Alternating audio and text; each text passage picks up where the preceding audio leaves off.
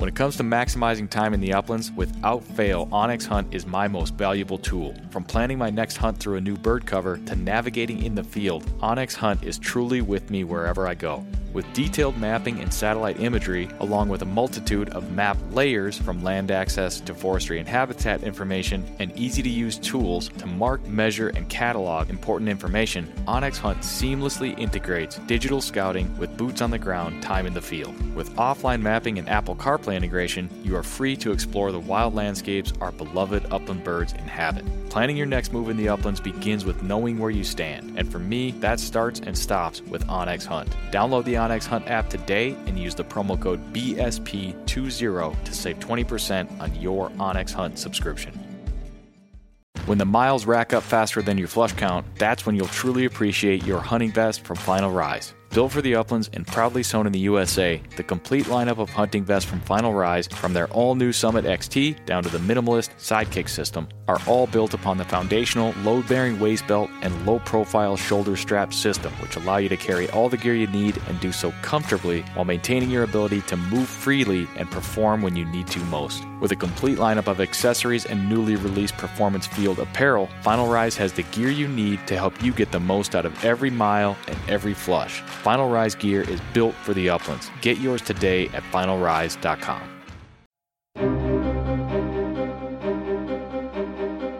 Welcome to the Project Upland podcast, where we discuss all things upland hunting. We plan to take you into some of our favorite bird covers as we talk to the people that hunt them and the organizations that support them. We'll also break down the dogs, guns, and gear used to pursue them, and of course, we'll share the stories that celebrate this American tradition. It's one of those things that you do that feels timeless. My dad brought home our first Brittany when I was about 10 years old.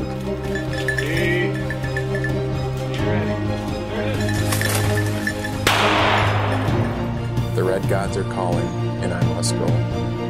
These are your stories.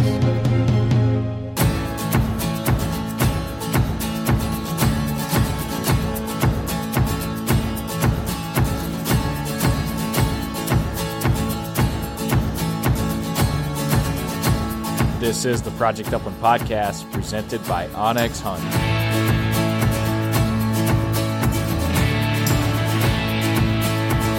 I'm your host, Nick Larson.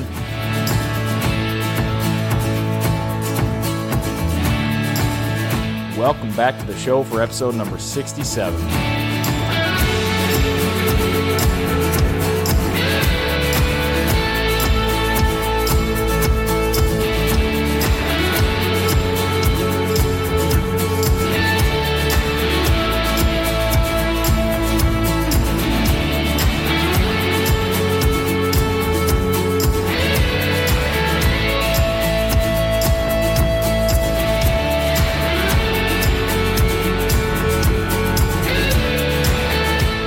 This episode of the Project Upland podcast is presented by onX Hunt, creators of the most comprehensive digital mapping system for hunters. Download the Hunt app in the iTunes or Google Play Store today. On behalf of the crew at Project Upland and Northwoods Collective, we are extremely excited to announce that onX Hunt is back on board as the title sponsor to not only this podcast, but also the Endless Migration podcast and the Gun Dog Notebook podcast. I've been a fan and a user of onX Hunt for 3 or 4 years now. I absolutely love the tool. I think it's invaluable, and I think its application is so diverse and so broad. I'm confident everybody listening to this podcast has something to gain by using onX Hunt. I'm really excited to have them back on board here at the Project Upland podcast, and I encourage everybody listening to go to onxmaps.com and check it out today. Try it out. They always have a free trial or discount code. You will not regret it. If you have questions about it, you can ask me.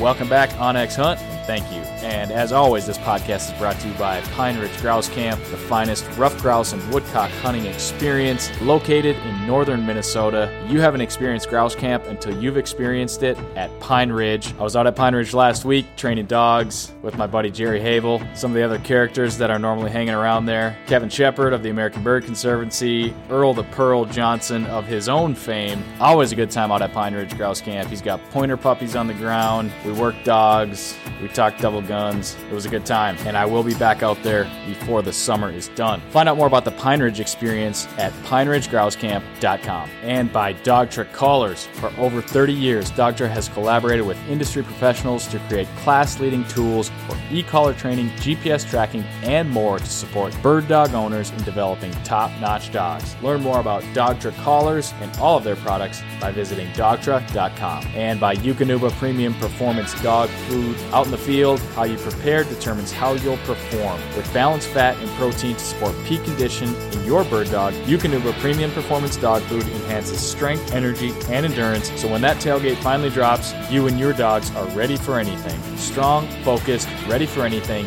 That is a Eukanuba dog. And by Gordy & Sons Outfitters, when your boots have the proper tread, you never notice how slippery it is. When your hunting jacket features the right liner, your body temperature won't enter your mind. And when your shooting vest allows total freedom of movement, you won't think twice about swinging through that quail. At Gordy & Sons, they want you to focus solely on the hunt and not the performance of your gear. That's why the Gordy family has personally curated the best-in-class gear from around the globe for their store. Learn more about Gordy & Sons, the gear, the guides, the expertise by visiting GordyandSons.com. And by Dakota 283 Kennels. Kennels built to last a lifetime, unparalleled pet protection. One-piece rotomold design, frame steel door, everything you need in a kennel for you and your dogs to have a safe and successful hunting trip. Head over to Dakota283.com. Use the promo code PU10, that's PU10 for 10% off any kennel from Dakota283.com. All right, this week's winner of the podcast giveaway is Cade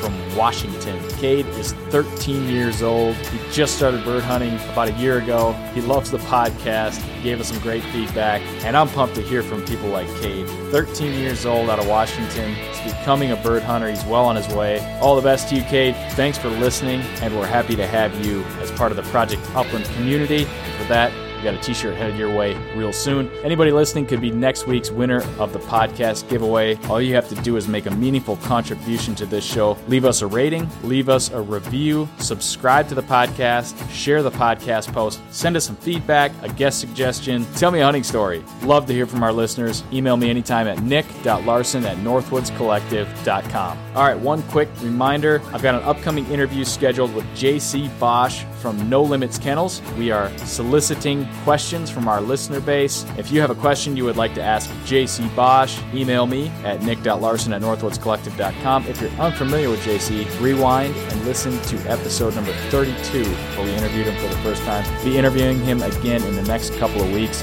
Send your questions my way.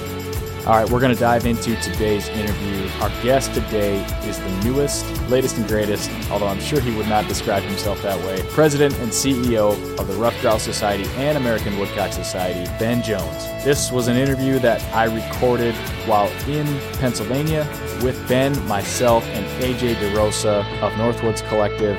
Had met for a couple of days out in Pennsylvania regarding some things that we're all working on together, and we recorded this podcast back in March, but most of it is still relevant as the main focus of the story was the story of Ben Jones, how he grew up a hunter, how he became a conservationist, and how he found himself leading an organization that strives to create healthy forests and abundant wildlife. So let's hear it from the man himself and jump into our interview with AJ DeRosa and Ben Jones. All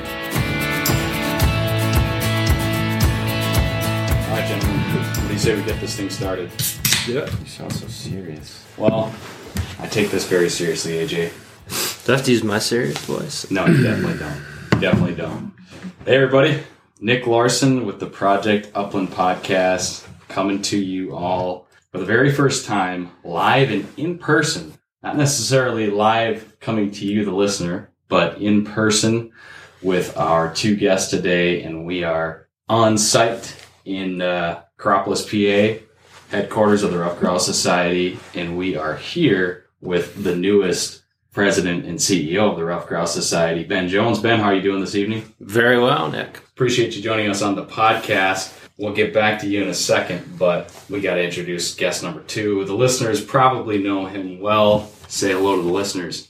Hello, everybody. It is AJ, and I'm busy recording this on film.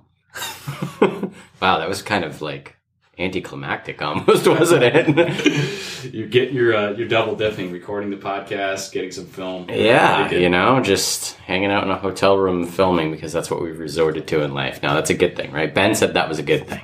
Means we've... When does the music start? Like, there's music at the beginning of your podcast. Yeah, but when does the band come in? That comes after the fact. That's the magic is after. It comes after the fact. We do a little editing, a little post-processing, all that good stuff. So today we're here to just talk about rough grouse, healthy forests, and all kinds of fun stuff. Yeah.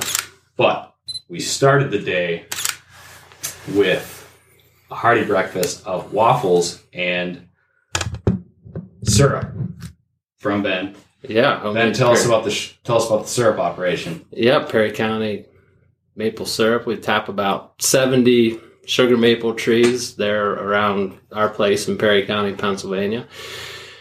Something the kids and I get into in the winter time, the doldrums, the cabin fever days, and shared some with y'all this morning. And most of it we just share with friends and give us gifts. It keeps us busy. It's just a lot of fun to do. It's time in the woods when you wouldn't otherwise be in the woods. I have to ask this. Go for it. Do you shoot squirrels out of the same trees? Absolutely. Not as many as I do out of the walnut trees. Okay, all right, fair enough. I just have this image of you, like tapping, like going out there and then suddenly grabbing your 22 because there's a squirrel suddenly appeared in the canopy. So you guys are right out of the gate blowing my cover, squirrel hunter, maple tapper, Yep, exactly. Well, you're an all-around hunter. Is this acceptable for the Rough Grouse Society? Well, I think there's a lot of people in our audience who are certainly all-around hunters. I don't think people are isolated, but you're quite the deer hunter too. I love all forms of hunting, yes. Yeah. What's your favorite carry weapon for the squirrels? Oh, I have a Marlin 22 that I bought with lawn mowing money when I was 10 or 11 years old, and that's what I still carry today for whacking squirrels. Yep, it's MOA at 50 yards. It's a squirrel killing machine. No scatter guns on the squirrels? No, not anymore. When I was a kid, I did hunt squirrels with a shotgun a little bit. Yeah. When I was a kid, it just used to be small game hunts. And whether it was grouse or woodcock, or we always had beagles growing up. I think I've revealed that already, that I grew up with beagles and have a hankering for getting another one. But yeah, we small game hunted. And my dad, when I was 11, I got a Sears and Roebuck Model 200 12-gauge pump, and that harvested squirrels and bunnies and mourning doves and woodcock and grouse and pheasants. Yeah. Excellent. Well, we touched on it. You are the newest president and CEO of the Rough Grouse Society, and we're going to come back to that. We're going to talk lots about Rough Grouse Society. We're going to talk about healthy forests, but you dipped into the story there a little bit, how Ben Jones kind of found his way here. Fill in the gaps for us and bring us up to speed. Yeah, so, I grew up outside, and it was just always something, wildlife and being outside. It was just always something I was really drawn to. Yeah. And my parents always really nurtured that. I mean, they couldn't stop it. I was just constantly outside. I remember vividly when I was probably about 6 or 7. It was the last day of first grade, walking to school and seeing a brood of woodcock. I remember every time I saw deer, it was like a magical experience. And, sitting at the window, waiting for my dad to get home after the first week of deer season, and yeah, it was always just magical stuff to me, wildlife hunting and being outside. Yeah. And so obviously a love for wildlife, pursuing game at an early age. Your dad's a hunter. So you kind of had, I talked about this before, you just kind of had that easy in, but how did that develop into you wanting to pursue a career in conservation and forest management? Yeah, well, it was always just such an overwhelming life passion that it's just kind of what I always knew what I wanted to do.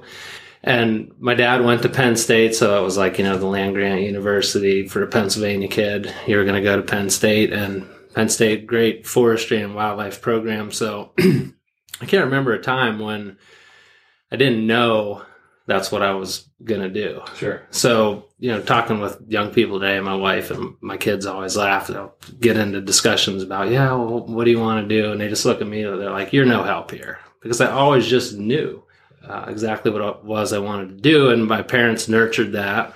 And yeah, I was able to do it. And I did. I went to Penn State for forestry and wildlife. And actually I went starting in wildlife science and realized pretty early on that the biggest opportunity for wildlife conservation was going to be in habitat management. And also realized early on that the wildlife biologists, the critter people, weren't talking the same language as the foresters. And that in habitat management, understanding forest management was going to be really important. And so I kind of made it, from that point, a career goal to really blend wildlife biology and the technical aspects of forestry to make habitat management happen. Yeah, so I combined those two. And the one thing we didn't talk about that we were talking about earlier is I love to turkey hunt. Yeah. And so as I was finishing up, wait a minute, is that a confession on Project Upland podcast? You know what? That the president of the Rough Grouse Society loves turkey hunting. add it to the list, man. Squirrels, turkeys, whitetails, all that. I don't think there's a form of hunting that we haven't talked about over the last 2 days. Right. That all of us don't love or want to pursue it, basically. It's early March, and that, the days get long enough, and I think we're affected by photo period too. Yeah. And I get to thinking about turkey hunting in early March. But anyway, I always really enjoyed turkey hunting, and I read up a lot, and being in wildlife and forestry, I read up on what was going on in turkey research at the time. There was this guy, George Hurst, at Mississippi State University, who was doing all this groundbreaking stuff with wild turkeys and turkey habitat. And so as I was ready to finish up at Penn State, I just started cold calling George Hurst. Said, I'd love to come work with you down there. I'm really interested in what you got going on. And called him about every other week to the point where he recognized my voice when he picked up the phone. And then on the day I graduated from Penn State, he said, get down here. I got a project for you. So I threw everything I owned into a 89 Bronco 2 and headed for southwestern Mississippi from north central Pennsylvania, and worked down there for 3 years. And I'll never forget when I pulled in to the station where I was working. I was working on a project looking at prescribed fire and forest management for turkey habitat management, red-cockaded woodpeckers and quail. And I pulled into this field station, and they had been doing a prescribed burn, and I had never seen a prescribed burn coming from north central Pennsylvania. And they had done this 3,000 acre burn, and it was dark, and everybody was just gone, and the woods were still on fire. And knowing, of course, what I know now, the perimeter was secured and, everything was mopped up, but the fire had continued burning in the middle of the unit. But that was my first exposure to prescribed fire. And then learned a lot more about the importance of fire and forest management for upland birds when I was in Mississippi.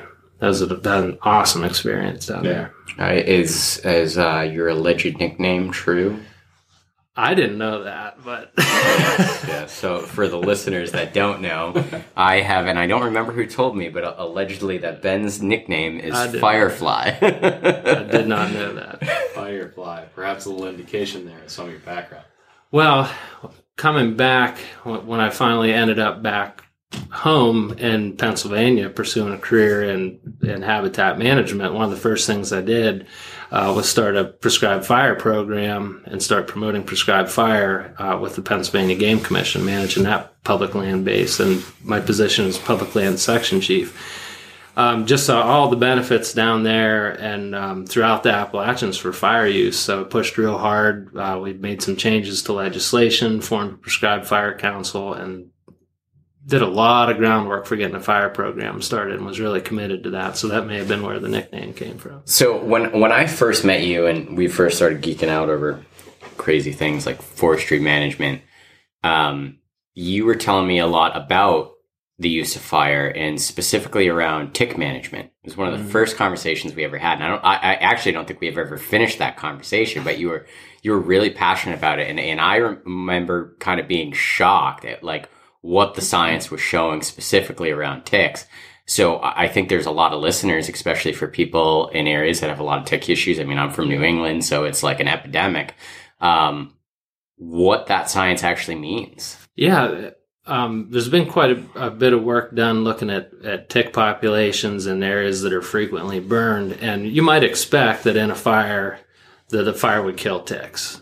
right immediately. And the thing that we have been surprised about, that studies here in Pennsylvania showed, and other ones in the Appalachians too, was that reduction in ticks lasts for several years.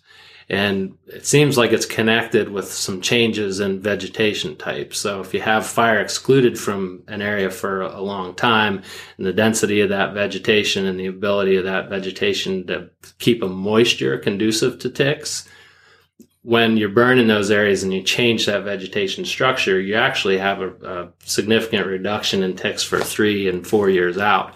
Some of the numbers from here in Pennsylvania, the first year of burning, it was over 80 to 90% reduction in ticks. But then at the end of the first year, it was still over 60% reduction in ticks where there's a fire. So is that specifically in the burn zone, or is that surrounding areas as well? Is it having that kind of an impact? Yeah, it's within the areas that were burned. Okay.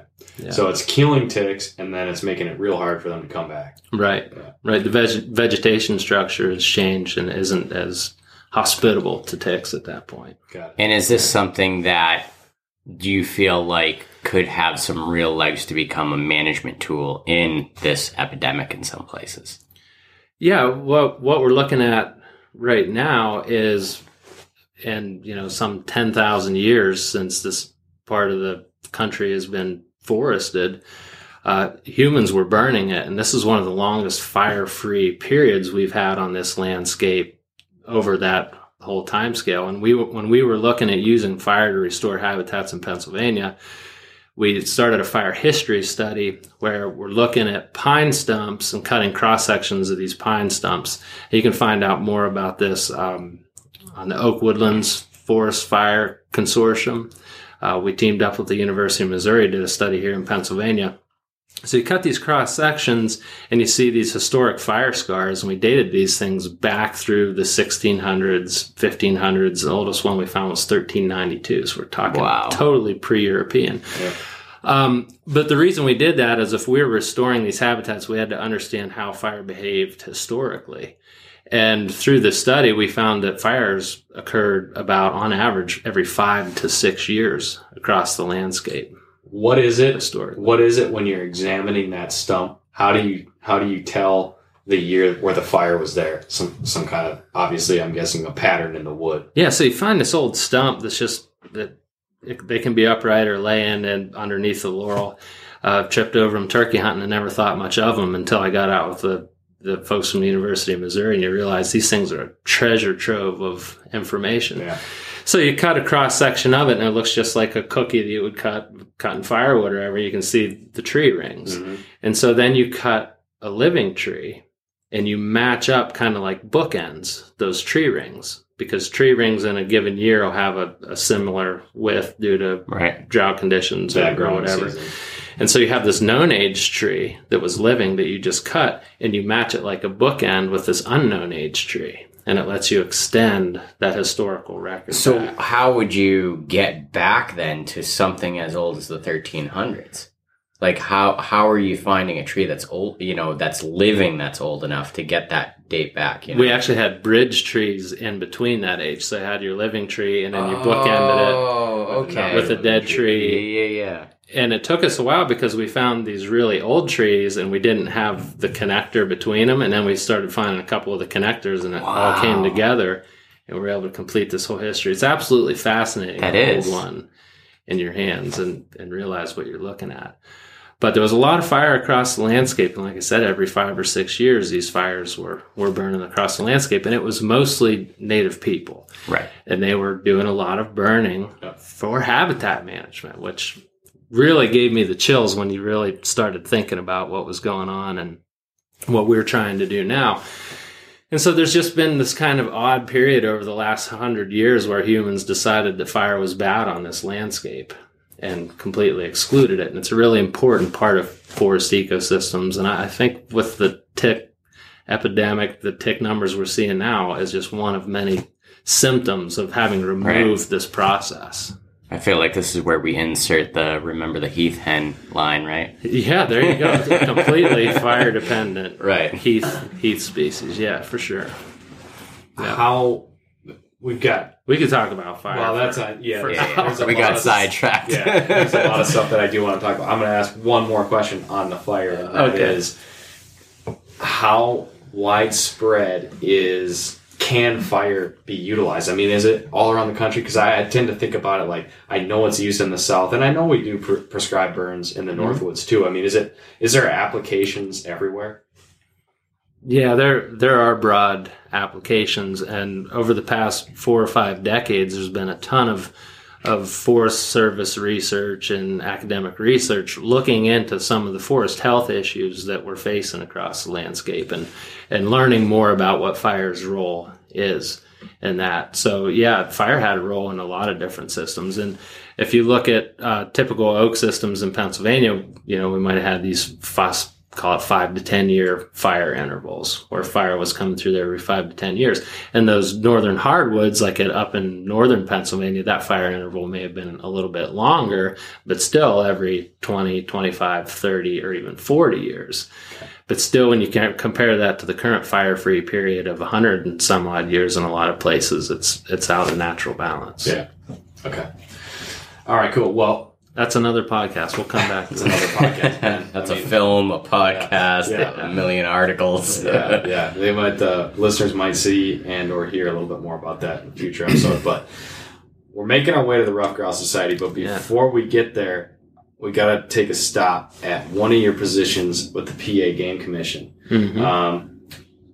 Pittman Robertson and public lands. Those are two topics that are very present. And LWCF, of course. LWCF, of course. Yeah, exactly. Yeah. Current events. They've been in the story and news lines for the recent past, and it's kind of like at the forefront of a lot of the stuff that we're all involved in right now. You've got a really unique perspective on putting Pittman Robertson funds to use for public lands management. Tell us a little bit about that. Yes, after I did my tour in the South and spent some time in Mississippi, and then I wound up in the Southern Appalachians and Western North Carolina on a grouse project. We'll talk about that in a little bit, I'm sure. Yeah. But I made my way back home to Pennsylvania and came up here to work as the public lands section chief for the Pennsylvania Game Commission. And the unique thing about the state game land system, it's one of the few land bases in the country. It's 1.5 million acres, and it's solely managed by an independent wildlife agency. And it's mandated to be managed for hunting opportunity and wildlife conservation. So it's pretty unique. All other uses of that land are secondary to hunting and wildlife conservation. Whether it's horseback riding or other recreational uses, those are all secondary uses. So it's this real gem of a public land base, and it's large. It's at 1.5 million acres, occurs in all but 2 counties. So I came back to Pennsylvania and worked as a public land section chief, and that was my baby, that state game land system and oversight of its management. And worked as public land section chief for a couple of years, and then was promoted to habitat division chief, where I oversaw public lands and private lands programs.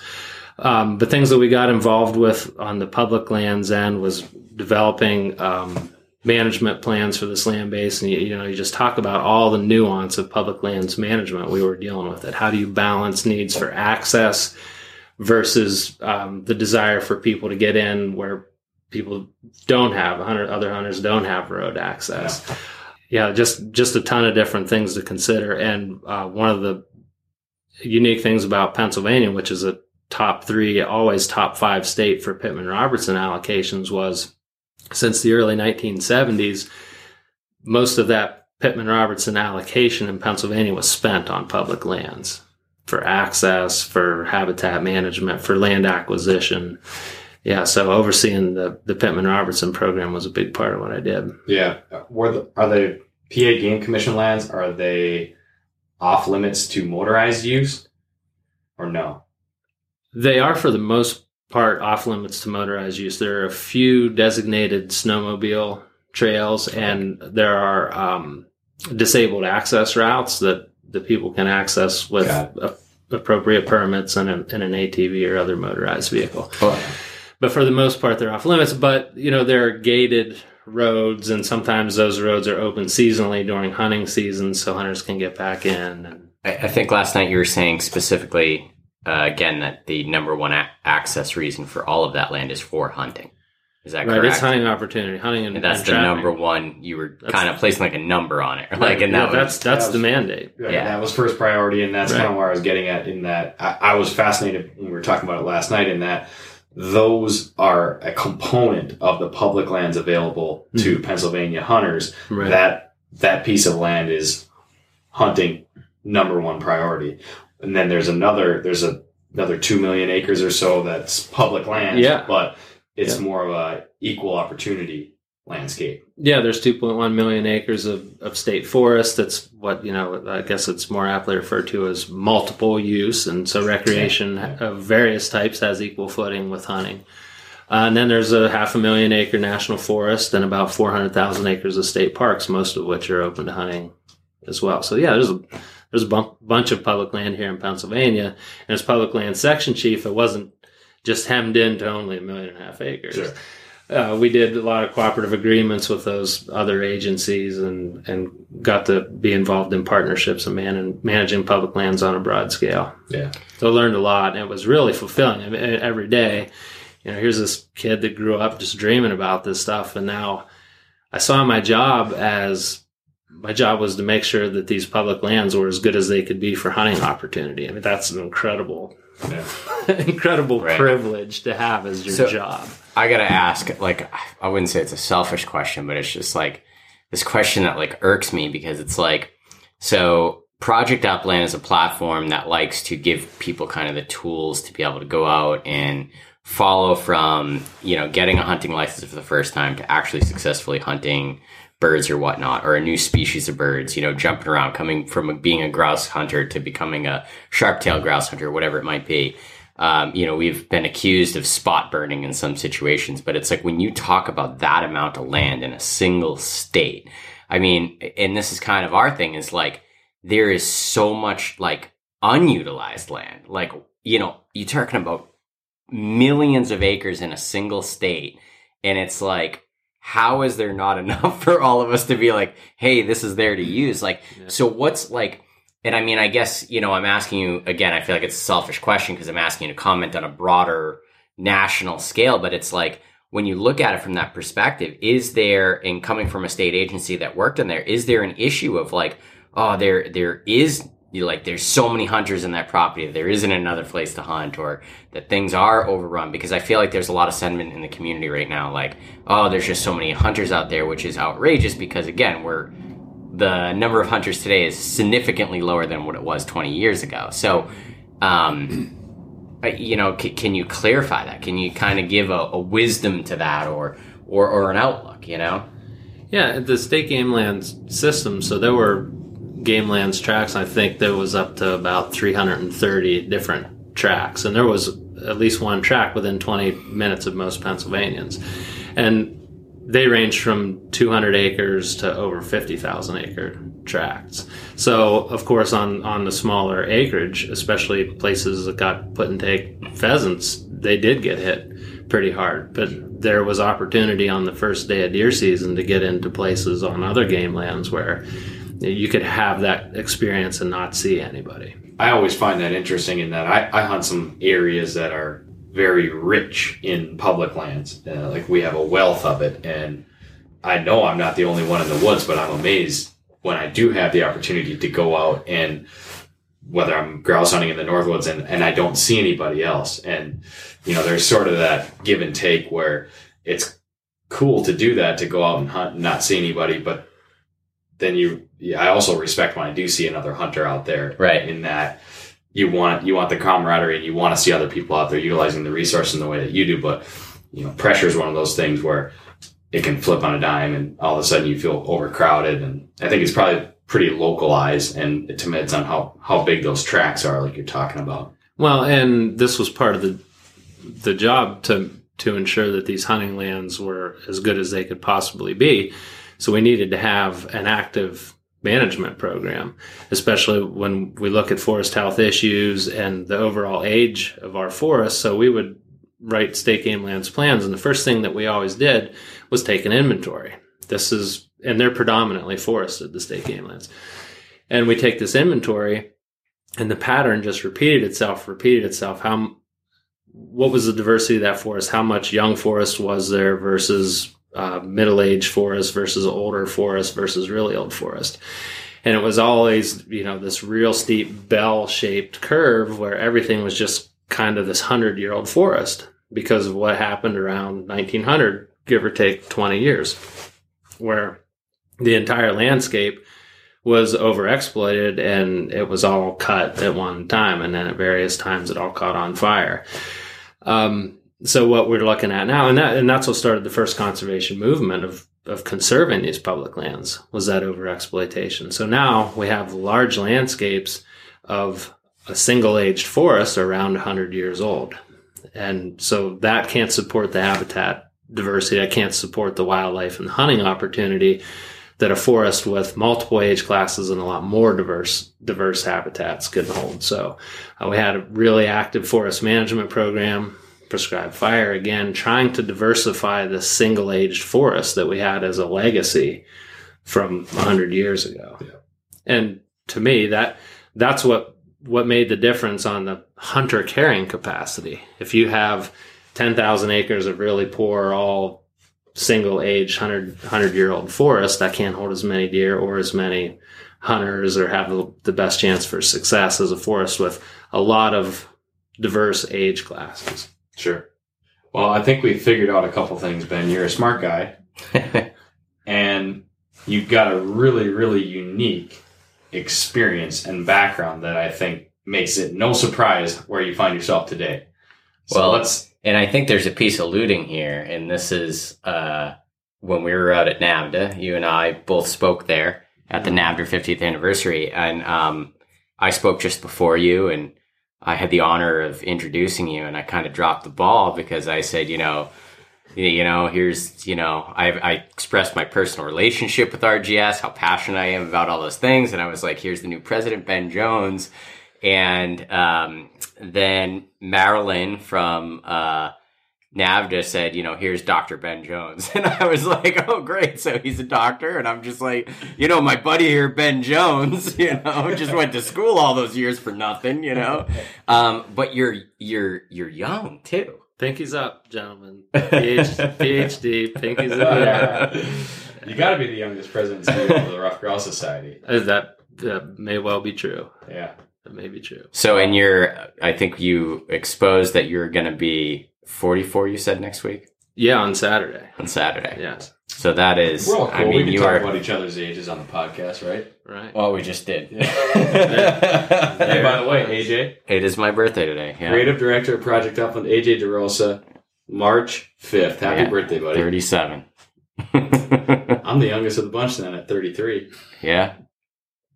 Well, but 44. I gotta address the elephant in the room is just the energy that you're bringing to the Rough Grouse Society. Me and Nick are diehard RGS guys, in the sense of we don't have to be paid to be involved type. We're just we're gonna show up, we're gonna preach that book, and whatever else. But you are you excite guys like us, where it's we're doing this, it's a shift in an organization that has done phenomenal things. I'm not speaking poorly of the past, but this is a shift. And I think it's important to emphasize that, and especially to our audience, to think about how progressive this really is. You're talking about somebody who's got a doctorate in this subject, somebody who's affected millions of acres of land, somebody that's been directly involved in so many different aspects of what this actually is, and then bringing that energy of youth into it at the same time. That is just, it's an incredible thing. Well, I'll second it. I will second it, Ben. Before we turn it over to you, I will say that, it's been really fun hanging out the last couple of days, getting to know you.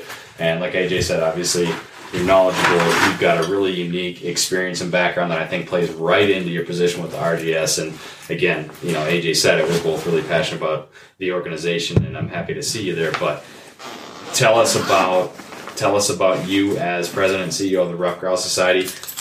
Is it something you were trying to become, or did it just come out of the blue? How did it happen? Oh no, like I said, I was in my dreams job, Yeah. I definitely was not looking at the time, and a friend of mine forwarded an email to me. He said, "Man, you got to check out this job." I'm like, "Man, I'm not even looking for a job." And at the time, my wife and I had bought our dream farm and a piece of property, which I had always dreamed of having my own property. And we were completely gutting this old farmhouse and, down to the studs. It was freezing cold in there, And I get this email, "Hey, you should apply for this job." I said, "Man, there's just no way." And I was sitting there one night and I pulled it up and I'm like, "Man, the Ruffed Grouse Society. Now that's different." And what I saw with the Ruffed Grouse Society and this long history of RGS since 1961, so we'll be up on our 60th year anniversary soon. And the reputation for science-based management, supporters of science-based forest and wildlife management, the reputation of the organization, and for me personally, an opportunity to expand influence on conservation through the Ruffed Grouse Society was just an incredible opportunity. To take a lot of the things that we had learned in Pennsylvania, building a fire program, building a successful forest management program, what we were doing on public lands, and taking that to other places just was really exciting. So for me, it was an opportunity to really engage in a larger role in conservation. And as I met with the board during the interview process, it was a two-way interview for sure. And what I sensed out of the board was that they were hungry for that too. And they absolutely are. They want their organization that they love to be more impactful on a larger scale, because we're facing a lot of forest health issues and a lot of conservation issues right now. And they wanted something bigger, and so did I. And I guess you guys pointed it out. I'm not twilighting in my career here. I'm in it for the long haul. And I'll say that the Ruffed Grouse Society, and I love the attention to public lands as people are standing up right now as threats are occurring to our public land ownership. And the Ruffed Grouse Society has been engaged in public lands since its inception almost 60 years ago. And I think there's a proud tradition there, and we're pumped that more people are getting engaged on it too, and looking forward to partnering and, like I said, advancing and furthering that conservation impact. It's absolutely exciting. Yeah. Like we said, the current events with the S47 bill and that's LWCF. Do you have some perspective on that? I think it's been pretty well covered, but do you have some perspective on what it means to upland bird hunters that are listening to this podcast? Oh, yeah. I think the majority of upland bird hunters, and I've enjoyed so much meeting so many people across the country in the 38 states where Ruffed Grouse Society has members, and hearing about where they hunt. To a person, almost everybody hunts public lands. Yeah. It's so important for furthering hunting, and of course the recruitment, retention, reactivation issues, absolutely important. LWCF, really important, like we talked earlier, really understand how important those funding sources are. Yeah.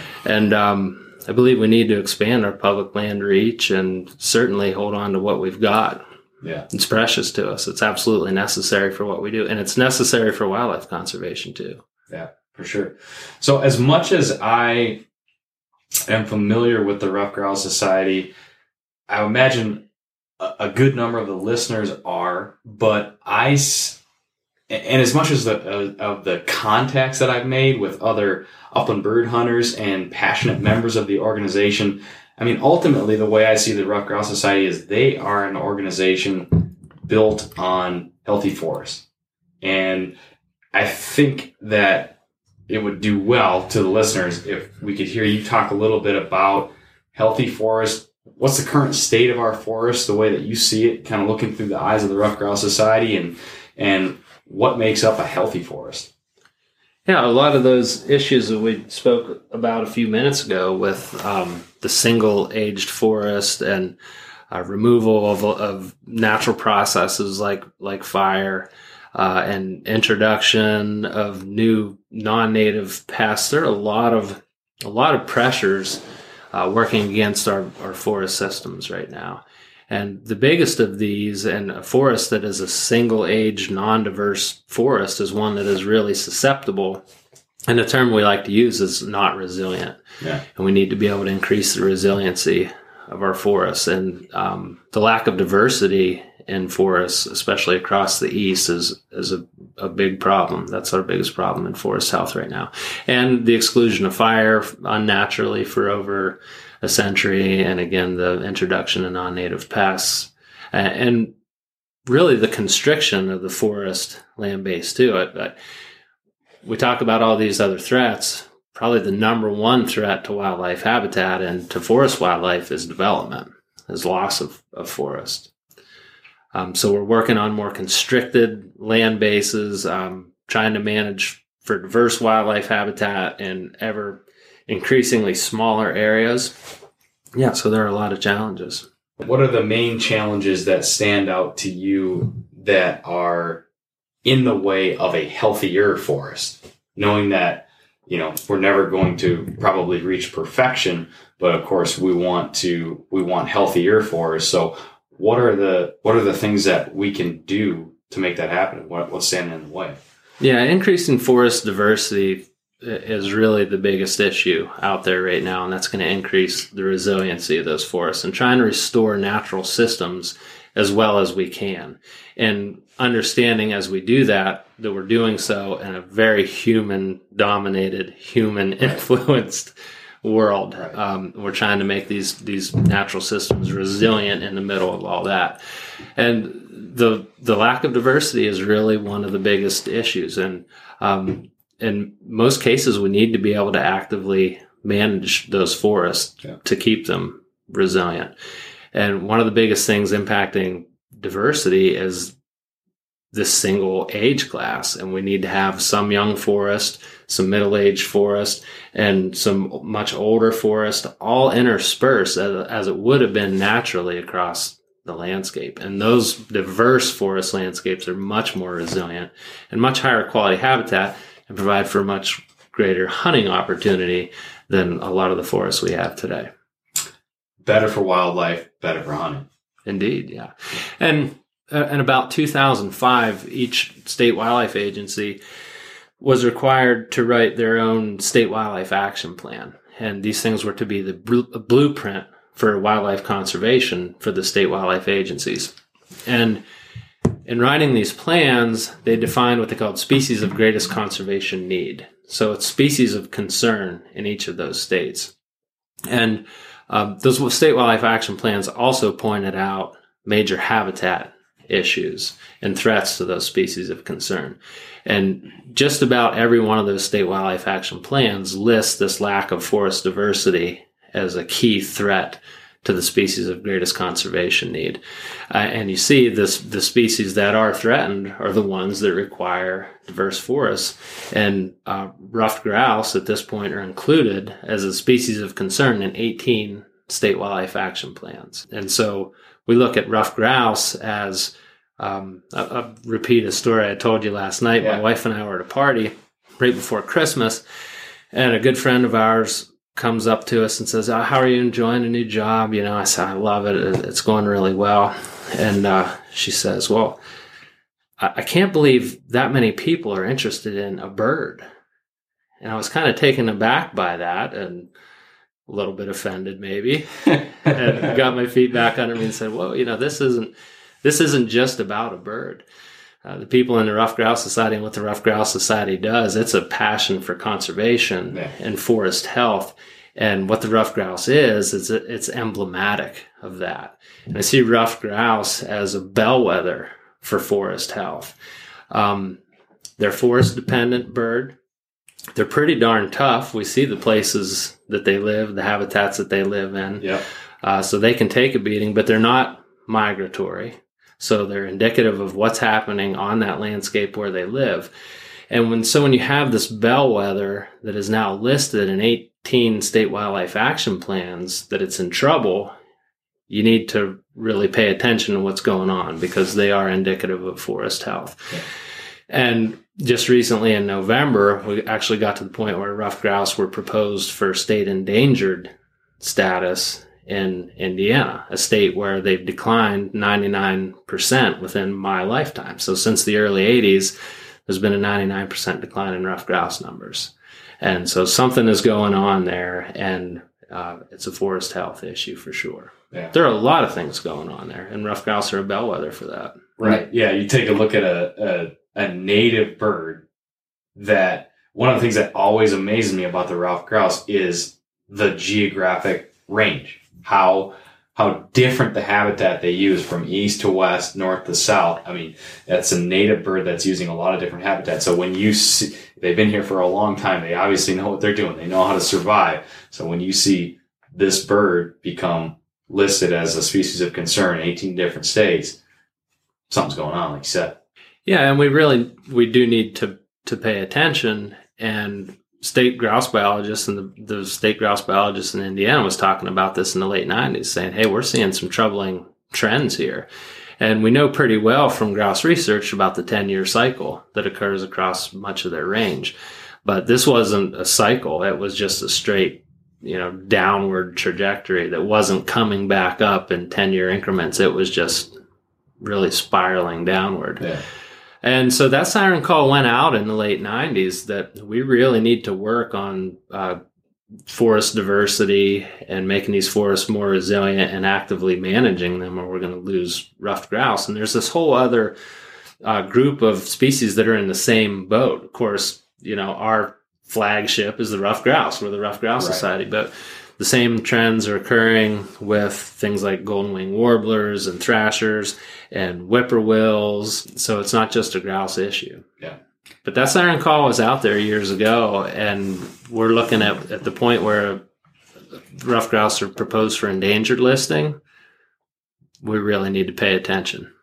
I think what's interesting about you, and Nick and I have had the pleasure to sit down and be involved in some strategy meetings and stuff, and your tone is just so much different than this whole industry is used to.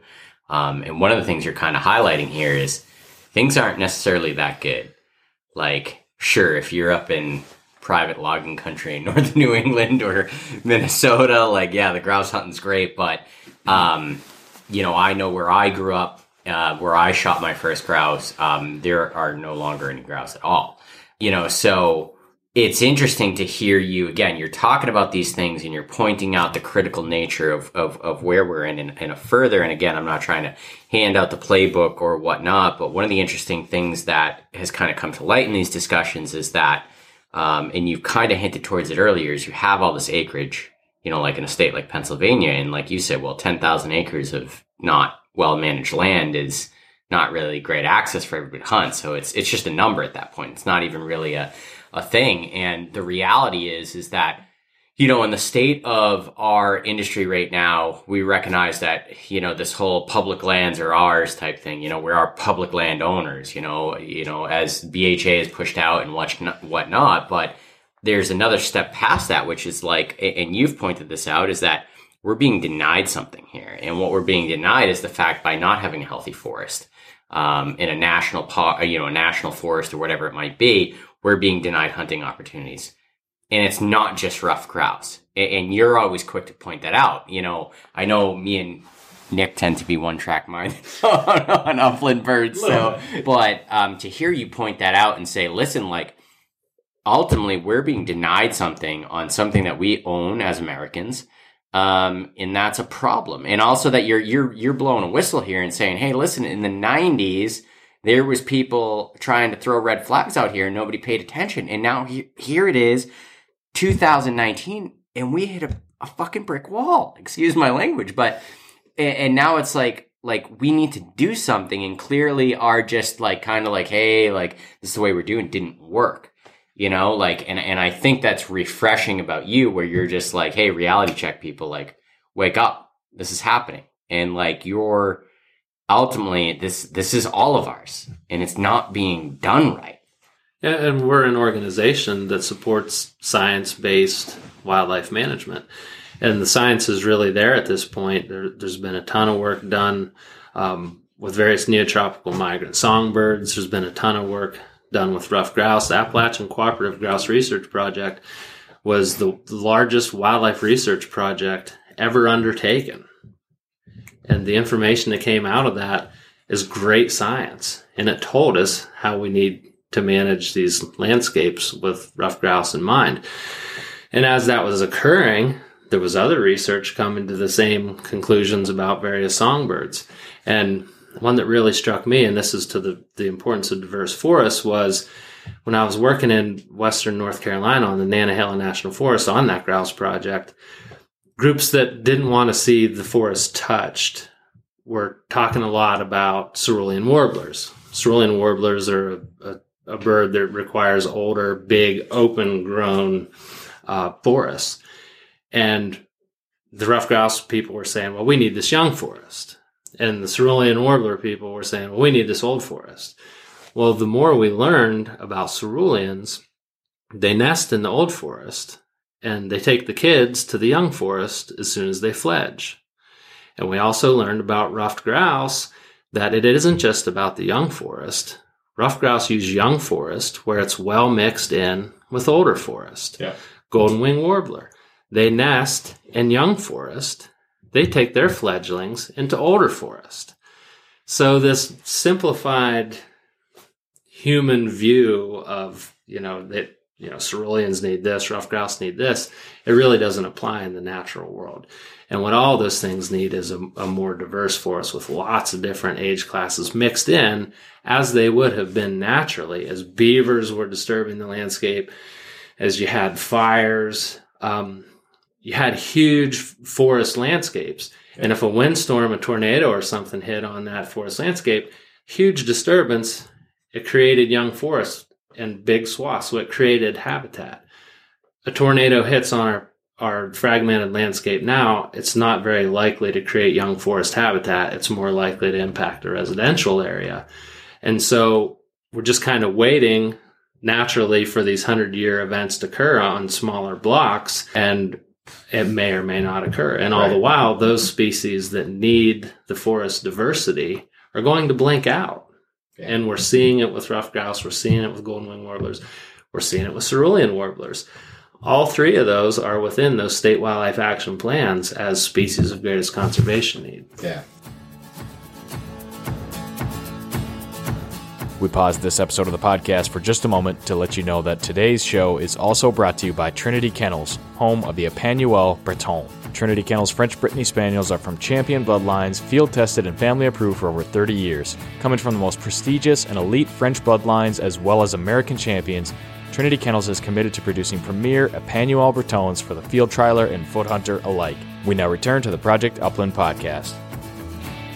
Yeah, you talked about it earlier in the condensing forest, right? You look at a lot of this stuff from a deep historical perspective when the landscape looked a lot different. I mean, we're not breaking news when we say that modern society has affected the landscape. So our forest, while it is still there, and thank goodness we have the forest that we do have. I mean, we still have forests as a resource that we can utilize, and thank goodness it's there. But those disturbances, if we're truly waiting for those natural disturbances to affect that forest, waiting for them to hit just the right spot on the forest when it's condensed, it could be a long wait. And along the lines of those discussions is something that you talked about earlier today, where if we choose to wait and we choose to allow things to happen naturally, there are other things that we might have to accept.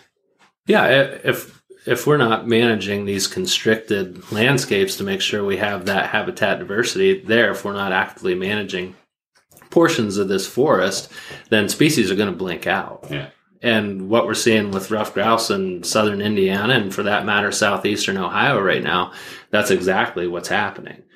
I shouldn't have to convince anybody. There's data enough to say this species deserves endangered listing. I mean, my gosh, there it is, right upside the head. It's happening. We're not, this could happen. It's happening right before us right now. And those other 18 states will be falling like dominoes if we don't get serious about some active forest management and interspersing different age classes and some diversity across them. So regarding forest diversity, we keep talking about it, and I want to make sure that it's clear to everybody listening. What we've essentially said forest diversity is, we've talked a lot about age diversity. Mm-hmm. We need young forest. We need intermediate age forest. Mm-hmm. We need mature forest. Is that the biggest factor when we say the word diversity, or is there more to it? It really is. Those different age classes across the landscape affect a lot of different levels of diversity. They affect what patches of vegetation are there. You've got sunlight hitting some patches, and it's brushier, more diverse. And you've got no sunlight hitting other patches, and that's habitat. So the overall age diversity drives the diversity down to the forest. Got it. Down to the forest floor. And what we're talking about here with actively managing the forest and creating age classes is through timber harvest. And from a science perspective, forest management is a science. We know how to do it really well. Yeah. And when we're talking about timber harvest on a national forest, we're not talking about clear cutting rainforest and clearing for agricultural lands. Yeah. And we're not talking about the same kind of cutting that overexploitation resulted in the mess that we had around 1900. 100 years ago. Yeah, we know how to do forest management sustainably at this point and how to do it well. And there are check guards on these public land bases to make sure that we're doing it well, that it's not some fly-by-night operations. And, something else that's interesting with other endangered species, this occurred to me, that if you want to conserve prairie chickens or sage grouse, or ringneck pheasants for that matter, look at the amount of money that's in the Farm Bill for paying for that valuable land base to be taken out of production. That's a very expensive endeavor. Mm-hmm. The endeavor that we have with forests right now, we can utilize that renewable, sustainable commodity to help create the habitat and to generate revenue and economic development for rural communities. Yeah. So it's not like we're fighting an economic tide here where we have to come up with the money through Farm Bill or tax dollars for CRP. What needs to be done on these public land bases actually pays for itself and goes beyond that, can bring some economic development to communities that are struggling. Yeah.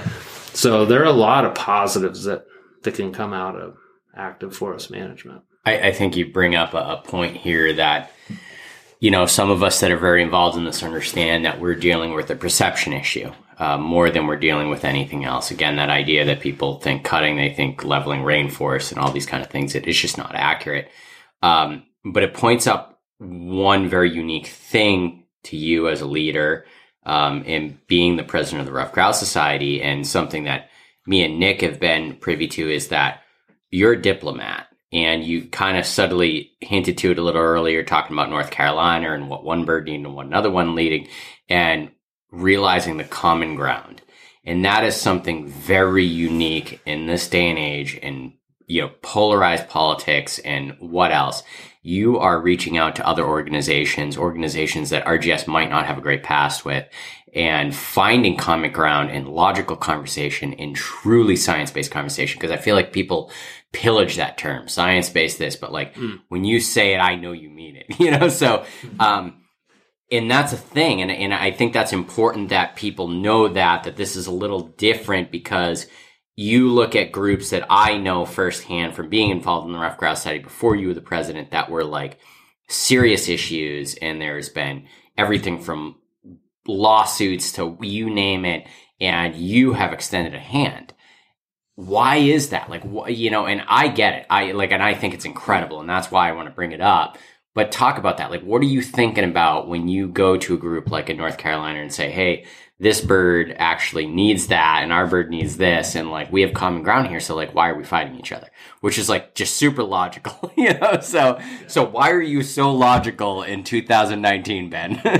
Well, I think it's like a lot of people. I'm longing for, not screaming at each other anymore and just being in a stalemate on these issues. And to me, the stakes are high as they are in other arenas where the screaming is occurring.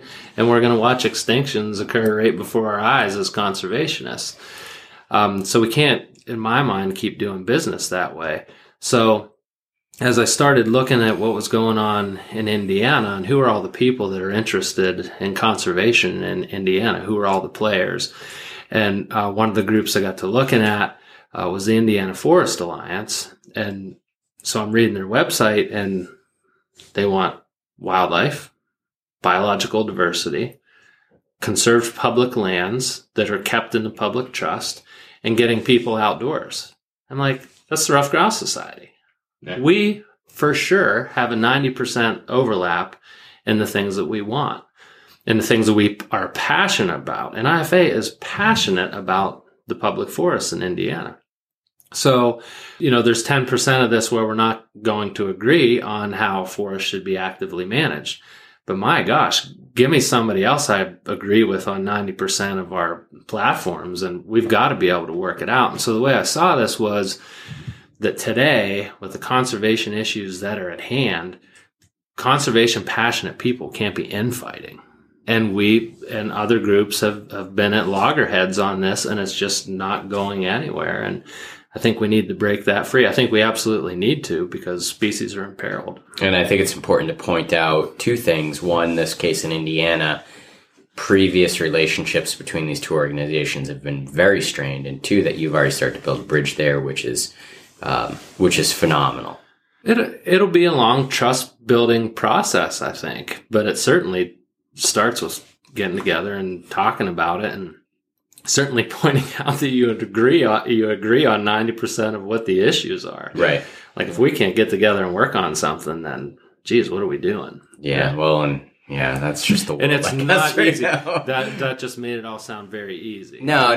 We're just going to build trust. Yeah, okay, yeah. Right. Well, right, go right. ahead. No, but it's I think going to take a little bit. The fact that there's a step in that direction, which before there just wasn't, I mean, that's huge. And again, it's like, the infighting is the thing that I've seen. And as an organization, we've had conflicts because we worked with one group and then we couldn't work with another group because there was, again, 10% disagreement in reality, So it just becomes a very unusual kind of aspect again, because it's like you said, it's like even, we're sitting here with three people. If you separate all this conversation, there's probably more than 10% that we disagree with between each other, we're not the same three people, so, to put it in that just, plain context is, I mean, it just makes perfect sense. Yeah. And the perfect example is, we had kind of chatted about that, the 90% overlap.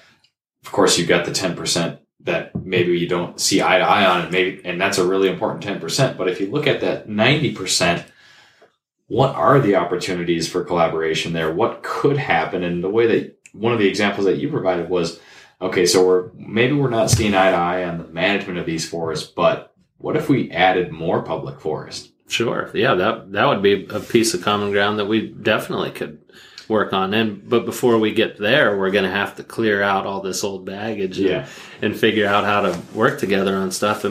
And my take on it in Indiana was that if we go arm in arm as conservation groups with IFA and we roll together into the state legislature with some proposed legislation, it would be very difficult to stop. Yeah. I mean, we would be a powerhouse with that.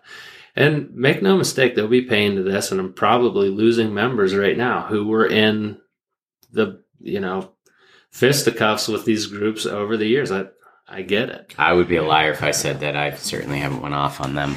I do. I get it. And I get angry about these things too, because we're really passionate and right. People have their convictions. But well, you're bringing sanity to it. And as somebody, I'm creative director, which means by default I'm emotional. So we're both Pisces. Yeah, exactly. So to have somebody to kind of speak logic in a moment of emotion is really kind of, we talk about the bellwether here, and you're kind of the lighthouse in the storm. That aspect, it's like, okay, all right, there's the lighthouse. Well, I could chill out a bit. when you're managing public lands for a state wildlife agency, and an often, embattled state wildlife agency, the Game Commission with our hunting public, and, you've devoted your career and your passion and your life to this conservation mission, and you have somebody just fly off the handle at you, just spitting in your face at the gas station when you roll up in your Game Commission rig, you're on your way home, you've been away from your family for 3 days, and somebody just rolls up and a finger in your chest and, Yeah. getting after you. You just kind of Which we're talking Pisces now, so you didn't take that well. Your wife had to talk to you a lot when you got home. Oh man, no doubt. My poor wife, deals with it when I take everything personal, so it's like, oh, for sure. So it's like I go home and I'm just like, this is really bothering me and like, and whatnot. And God bless her for the shit she hears me rant about, never ending. But again, I think as a Pisces, you do the same thing, right? Like I'm making bold assumptions about how accurate horoscopes are right now. Absolutely. My wife has heard it. And it would worry me if I quit taking it personally, because that would mean some of that passion has gone. Faded, right. Absolutely. You take it personally, but you also realize that if you're going to get anything done, you just have to kind of work through that and figure it out and get back to the drawing board. And okay, you're just spitting all over me, but I think we agree on about 2%. Can we talk about that 2%? Because I really need to get this done. Not as good as the 90%, but so if you can negotiate with the 2% guy, the 90% should be an easy fix. I'm not saying I did, but I tried. Well, the nature of these podcasts, we're just three guys sitting in a hotel room talking around a microphone, right? We talked about some pretty heavy stuff, and I don't think, I think this conversation may have very well oversimplified some of these heavy issues that we're talking about. And I just want to kind of reiterate that's not our intent. And we don't mean to belittle the work and the efforts that people have poured their heart and souls into some of this stuff over the years. But 100%. We want to have a conversation about it. And that's kind of why we brought a lot of this stuff up. Well, I think the big question here, and I'm sure you and I can come up with more lighthearted questions to ease out of this, but where is the Ruffed Grouse Society going? Yeah. Oh, wow. You're at the helm, man. Yeah. Well, the Ruffed Grouse Society needs to be engaged wherever we're needed in each state. So working in Pennsylvania, I realized the importance of NGOs and your ability to partner as a state agency with an NGO to fill a gap, and whatever that gap may be, to be able to get work done. There was a period of time where we were on a hiring freeze in the state of Pennsylvania, but had some real big opportunities and some funding to do some management work, but I didn't have the people to be able to do it. So we partnered with an NGO. Hey, we've got the funding to do this, but we can't hire people right now. Can you help us out by, interns and technicians? And in that larger partnership, you're kind of gap filling. So that could be very different in Pennsylvania, the need. It could be a very different need in North Carolina or in Massachusetts or in Indiana or in Wisconsin. So we've got to be really flexible and have a business model that allows us to fill those needs, whatever they are, wherever they are. Yeah. And they're going to be diverse across the country. So overall, that's kind of, that's our MO. Yeah.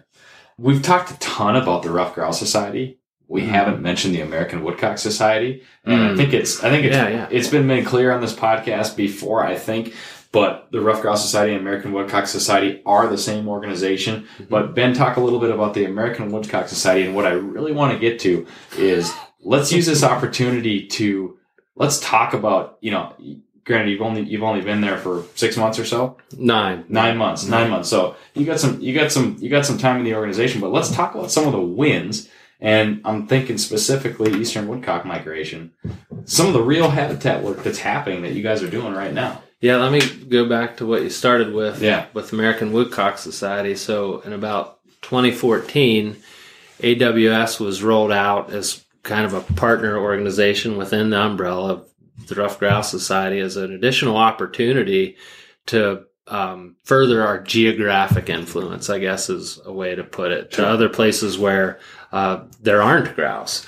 Places like East Texas and Louisiana and Coastal Plain and Piedmont, North Carolina, and be able to have a geographic influence on habitat there, because grouse hunters and woodcock hunters go hand in hand, and there's a lot of opportunity to manage habitat and hunting opportunity for American woodcock in a lot of those areas. I went on a woodcock hunt a few years ago in Cape May, New Jersey, and I didn't realize growing up in Pennsylvania you could have a woodcock hunt in southern New Jersey. Yeah.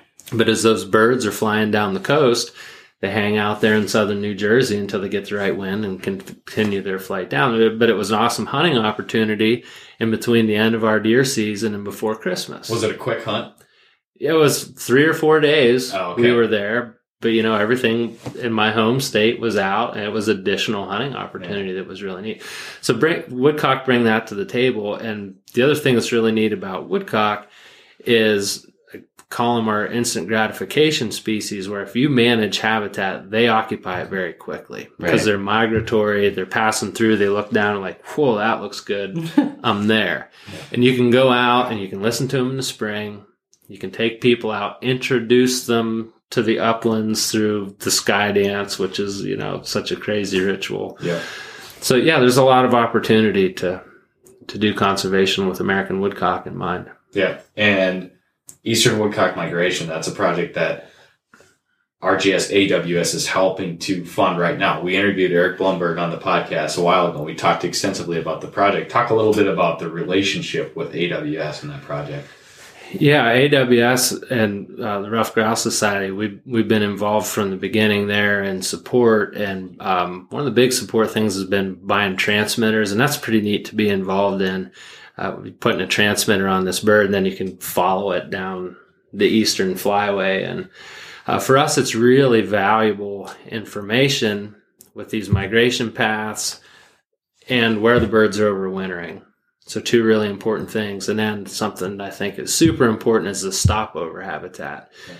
And we're starting to get an idea of these little hot spots, so to speak, where these birds that are flying 50, 100, 400 miles in a night are stopping, and they need prime habitat to fuel back up there, and so they can make the rest of their journey. So that's a real neat science-driven conservation priority. Like, we know where these birds are stopping. Let's make sure they got prime habitat there so they can refuel and keep going. Yeah.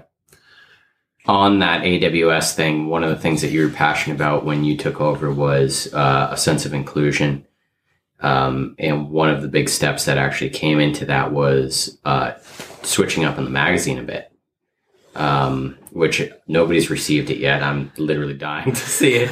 And it's funny, I actually look at your opening letter, which I was humbled that you even mentioned me in it, but I hear this story about like waiting for this magazine and anticipation, and it's like, I don't think I've ever felt so much anticipation for an issue outside of issue 0 of Project Upland magazine. Wait, you were excited to see that too? Oh yeah, just a little bit. But so that was a cool move. I mean, you essentially what you pointed out here was the fact that, again, we kind of did it on this podcast. We spent 3/4 of this podcast talking about rough grouse, and again, it makes sense. It's the bellwether. It's again, we're saying this is the taking the temperature of the forest, showing whether it's healthy or not. But you took some radical steps to fix kind of an imbalance. Yeah, well, our magazine, and this was not taken lightly at all. Our magazine is beloved. It's been there through all that 60 years, and so just rolling in and changing something there, shouldn't be taken lightly. But there was something that really stood out. It was just called the Rough Grouse Society magazine,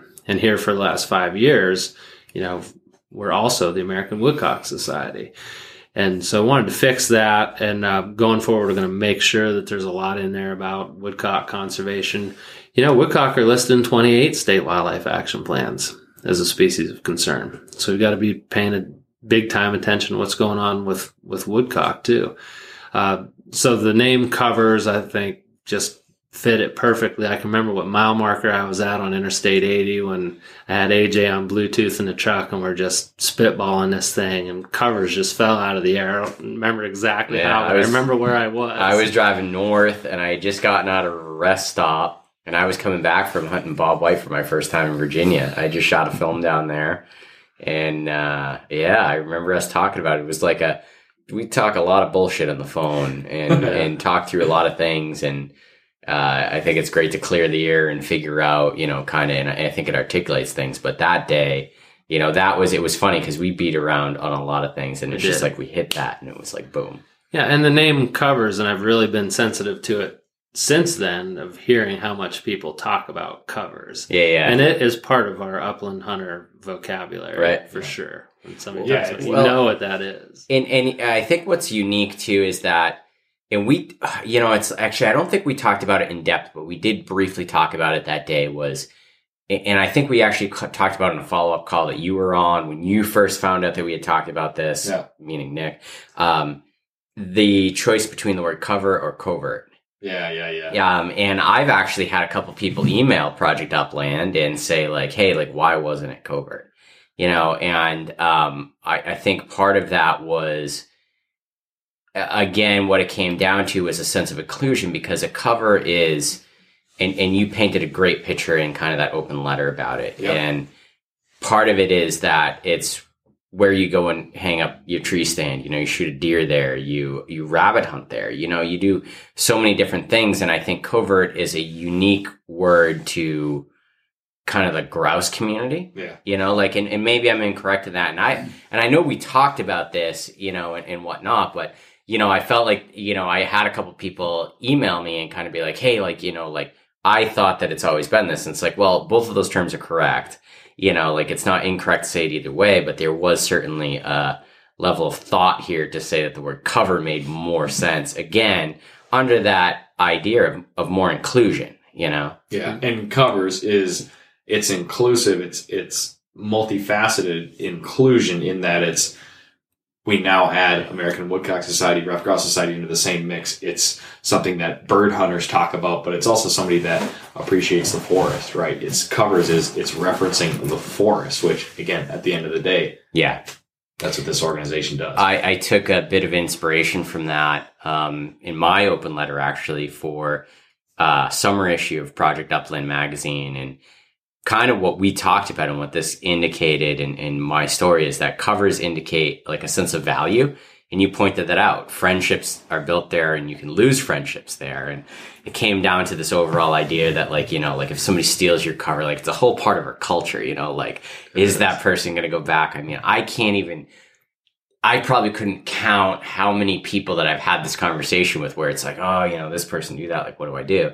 And on this recent open letter, I pointed out something, wisdom my mother gave me, and it had nothing to do with actual covers because my mother's not a grouse hunter, but my mother always despised hunting. She actually would never eat wild game, and now she eats it every time she comes to my house. She's all about it. It's kind of a funny evolution. But anyways, she always told me about a piece of advice about money, and it was about lending money to friends.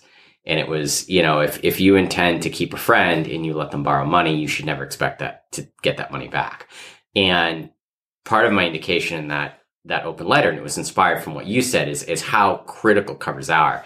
And it's a value. There's a valuation to it for us. And one of my things about mentoring, and this is what it was about, is I bring somebody to a cover understanding that concept of not being paid back. Like, I know that there is a strong possibility that they are going to return to that cover, whether I told them that they couldn't or not. And you just have to accept that as part of kind of the process. But again, that's giving credence to the value of what a cover truly is to us. Well, accept it and really appreciate it, that the reason they're going to come back there is because it is now a place where they had a first. Yeah. And it's going to be so special to them. And that was something that you provided to them, that you gave to them. Was that a sneak peek at the summer issue of Project Upland magazine? Yeah, I mean, I open up with some kind of rant that AJ's on that day, like... Ben, you got any bird dogs? Oh, yeah, I guess. Yeah, lighthearted. Yeah, we got to go lighthearted now. Like, we've deep philosophical... Yeah, we should have at least gotten that out of the way early on. We got time to do it now. Yeah, I have a male English setter. Male English setter, how old? He's 6 years... Oh, no, you know what? Today's my dog's birthday. Wow. March shit. 5th. What's his name? His name is Pax, so he's 7 today. Should we sing to him? Wow. No, but No, let's Well, sing. you got Grim, the Funko version of Grim sitting Yeah, here to yeah. indicate any dog that needs to be. Mini Grim. Yes. Mini Grim. All right, English setter. yeah, there is a setter. 7-year-old English setter today. Yep. We did kind of skip over this when you were talking about your early days. Bird dogs, were they always in the picture, or did they come later? Oh no, beagles were in the picture when I grew up. I remember a friend of my dad's had a setter, so I got to see that every now and again. But we did a lot of small game hunting, rabbit hunting, and when I went to Mississippi to work on that turkey project is where I met a very dear friend of mine at Mississippi State, Daryl Jones, and he took me out quail hunting with 2 Elhew pointers that he had, this big running covey dog and then this sweet little liver female close working thing. And that was it, man. It was on. I had to have a pointing dog. He says, well, you're going to live up there in grouse country. You got to get you a setter. I said, yeah. I So do. stereotypical. Yeah, it happens. So there it was. That's what got me into the pointing dogs. Awesome. And he's a fantastic family dog, and all that stuff. He comes home bloody and beat up, and I get a lot of flack about that. But he's a wonderful dog. But he's 7, so there's going to be a need for a pup coming in here fairly soon, which is tough when you're president of the Rough Grouse Society. There's a lot of travel, and you think about complicating your life and all that you have to do with the job with a new puppy. Yeah. And can you do your due diligence to train that pup? And I've dined myself out on podcasts before. I have been stewing about getting another beagle because there's a lot of opportunities right around the house to take my kids out the back door like I used to hunt.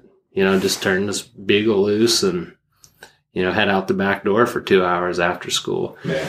It's all about getting that opportunity. Yeah. We should probably talk about what we've been doing for the past couple of days, though. Wait a minute. Before we do that, I have to ask.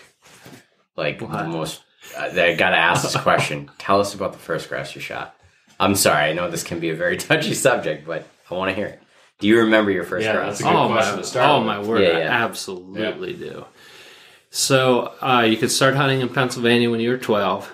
And so I killed my first whitetail at 12. And this is by order of difficulty of the game pursuit, I think. The first whitetail was at 12, and they kept coming after that. The first wild turkey was at 14, and the first rough grouse was at 15. And Wow. yeah, so the first couple years, it was like you don't even hardly get the gun up. And I was foot hunting without a dog. Right. And so barely getting the gun up. Second year, you can get the gun up every now and again, shoot. Third year, you're shooting but not hitting. And it was in that end of the third or early fourth year. And I made plans to meet my buddy Ty on a Saturday morning. He lived out to the east of us. And he was going to start on the east end of the woods behind my house, and I was going to start behind the house, and we were going to meet up about lunch. So head out down the trail to cross this beaver dam behind our house. I'm shooting a grouse today. Today is the day. And I can hear Ty over there. He's just pounding squirrels. I can hear him shooting. I'm like, shoot, man. I'm pretty competitive. So no, I'm not shooting squirrels. I'm grouse hunting today. I'm not going to get distracted. So I crossed this beaver dam and came up on this little flat, and there was a hemlock blowdown right there.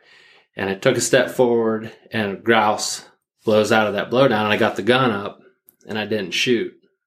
And I paused with the gun up, and then heard the those first 2 steps of the next bird. Taking those 2 steps, he flushed up and directly into the path of where my gun already was up, and then just in that motion squeezed when I saw him at the end of that barrel, and What were you shooting? saw him fold. Or are you shooting for a gun? That was my Sears and Roebuck Model 200 12 gauge. That's awesome. Yeah. But after that, you know what? I had enough confidence that I can do this now. So I started hitting birds more regularly after that. That's great. So 30-some years ago, and you still remember it, you can still picture it. I can remember it clearly, vividly. I can still hear those 2 steps of that bird taking the first couple steps out from that blowdown. Something tells me you and I's grouse were not in the wing. So we're not going to relive those on this podcast today. We grew up in a partridge hunters. Yeah. Well, so I guess our first grouse. You're right. To be a grouse, it had to be in the air. So correct. So I shot a lot of partridge before I got to a grouse. Yeah. There you go. So things coming up for RGS and what we've been doing over the past few days here, and why my hair hurts right now. We've had 3 straight days here of talking about communication and late nights, talking about communications and where RGS is going, and communicating that along the way, and being engaged on social media and getting our message out there. Because for all the good work that the Rough Grouse Society has done, it's been kind of a secret society, more clubbish in feel, and we need to blow that wide open and further our mission and increase our membership and tell people about the great work that we're doing out there, and not just hunters, but other people interested in conservation. Yeah, people that are interested in forest wildlife, and let them know what we're doing, and hopefully bring them into the fold with us as well to help us impact this mission. Yeah, the 3 of us sitting in this room are pretty dang biased towards the Rough Grouse Society and the American Woodcock Society. But with that in mind, it's a fine organization, and there's good work being done, and there's biologists on the ground, and there's members. I mean, we could go on and on. There's members donating their time, energy, resources. I mean, that's some of the things that we see every day. Awesome members. And I think what's unique too is not that past people haven't engaged with the membership, but one of the things we recently did, I know you created an Instagram account because you really felt an interest in really putting your ear to the ground and not only hearing and seeing what people are saying, but engaging in that conversation. And I want to throw this out there. If you're on Instagram, Ben Jones _Forest Wildlife. We'll drop a link in the show notes. Yeah, definitely. And follow the Rough Grouse Society. 100%. But I think it's important to point out that you are very interested in being part of the conversation.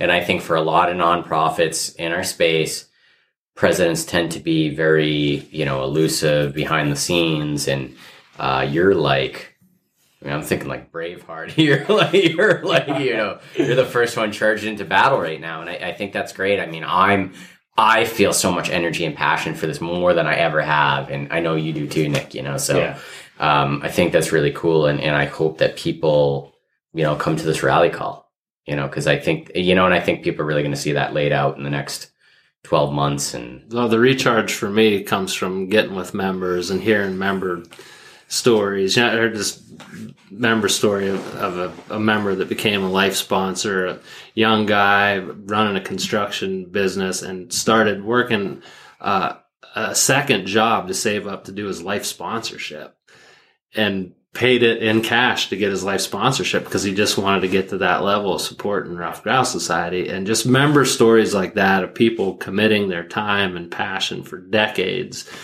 And my grandfather was a member, and my dad was a member. Now I'm a member. So, mixing it up. I mean, that's where the energy comes from for me, is being with members and hearing member stories. And it's inspirational for me. Best part about it is we got a lot of room for more members. You sure do. And this is by no means, when I say this isn't coming from the Rough Grouse side. This isn't coming from them. But this is something you and I talk about. This is something Project Upland talks about. If you're using the resource, and actually we've gotten a lot of emails about this, about people like, how can I give back? I can't afford to necessarily join a nonprofit or anything. But this is kind of my thing. Like, we can't just think that buying a hunting license is enough. Yeah. We have to, the idea of a conservationist is that the definition is that, you cared about something to kind of go above and beyond. Buying a license is a legal requirement. So you're not going above and beyond. You're doing what's the minimum base amount. If you're a grouse hunter, if you're a woodcock hunter, I just stress that we have a responsibility to give back. $35, do it. If you can't afford it, volunteer, help out. Just, whatever it is. If time's even an issue, when you can't get out hunting, just mentor someone, but if you're in this space, if you're hunting grouse, if you are hunting woodcock, like we need everybody. Yeah. You know, like we need all hands on deck right now. And when I was in school and looking back at, you know, the founders of conservation, and you see these black and white pictures of Teddy Roosevelt and Gifford Pinchot, you know, and to me it was always like, you know, they had their time, you know, the early 1900s, there were so many things that needed to be done. That was just, their greatness came from their time and the need. We have that time and that need right now. And we need that type of conservationist. And I'm so motivated by seeing, like with looking at BHA posts and these all black and white photos of TR up there, and you have the TRCP, the Theodore Roosevelt Conservation Partnership, that is leading this charge that we need for our generation of conservationists to step up. And it's ours to do. Ruffed grouse are listed as endangered in a state, and they're a species of concern in 18 others. That is definitely a time calling for us, and we're going to need people that are tireless and devoting their lives to the cause, or we're not going to have that resource anymore. Well, guys, Oh man, anything else in the world?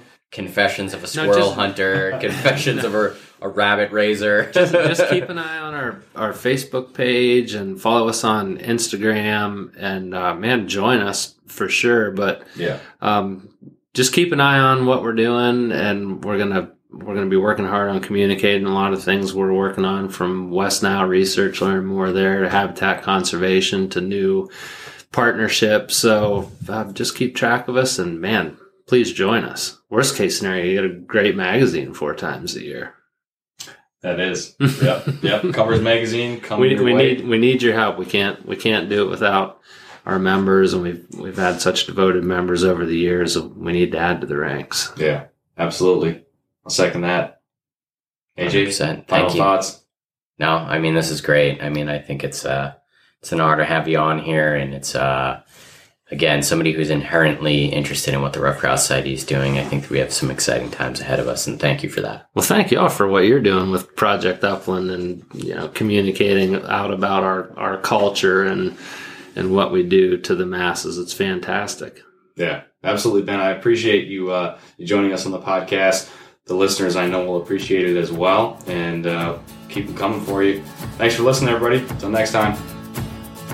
Thanks for listening to the Project Upland podcast, presented by Onyx Hunt and by Pine Ridge Grouse Camp, Dr. Callers, Eukanuba Premium Performance Dog Food, Gordy & Sons Outfitters, Dakota 283 Kennels, and Trinity Kennels. Don't forget to leave us a rating, leave us a review, share the podcast post. You can be next week's winner of the podcast giveaway. Thanks for listening, everybody. We'll catch you on the next episode of the Project Upland podcast, presented by Onyx Hunt.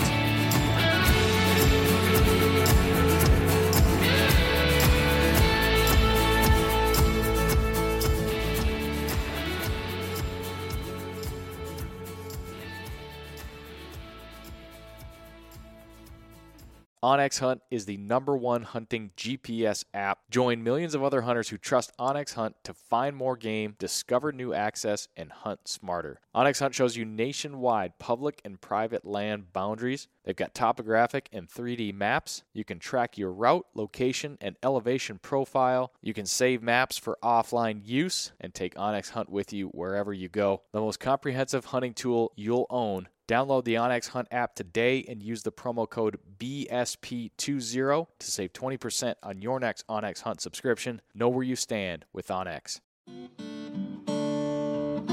Hey everyone, this is Nick from the Gun Dog It Yourself podcast. If you enjoyed this show, then you might want to check out my show as well. We highlight and break down the ins and outs of training your own hunting dog.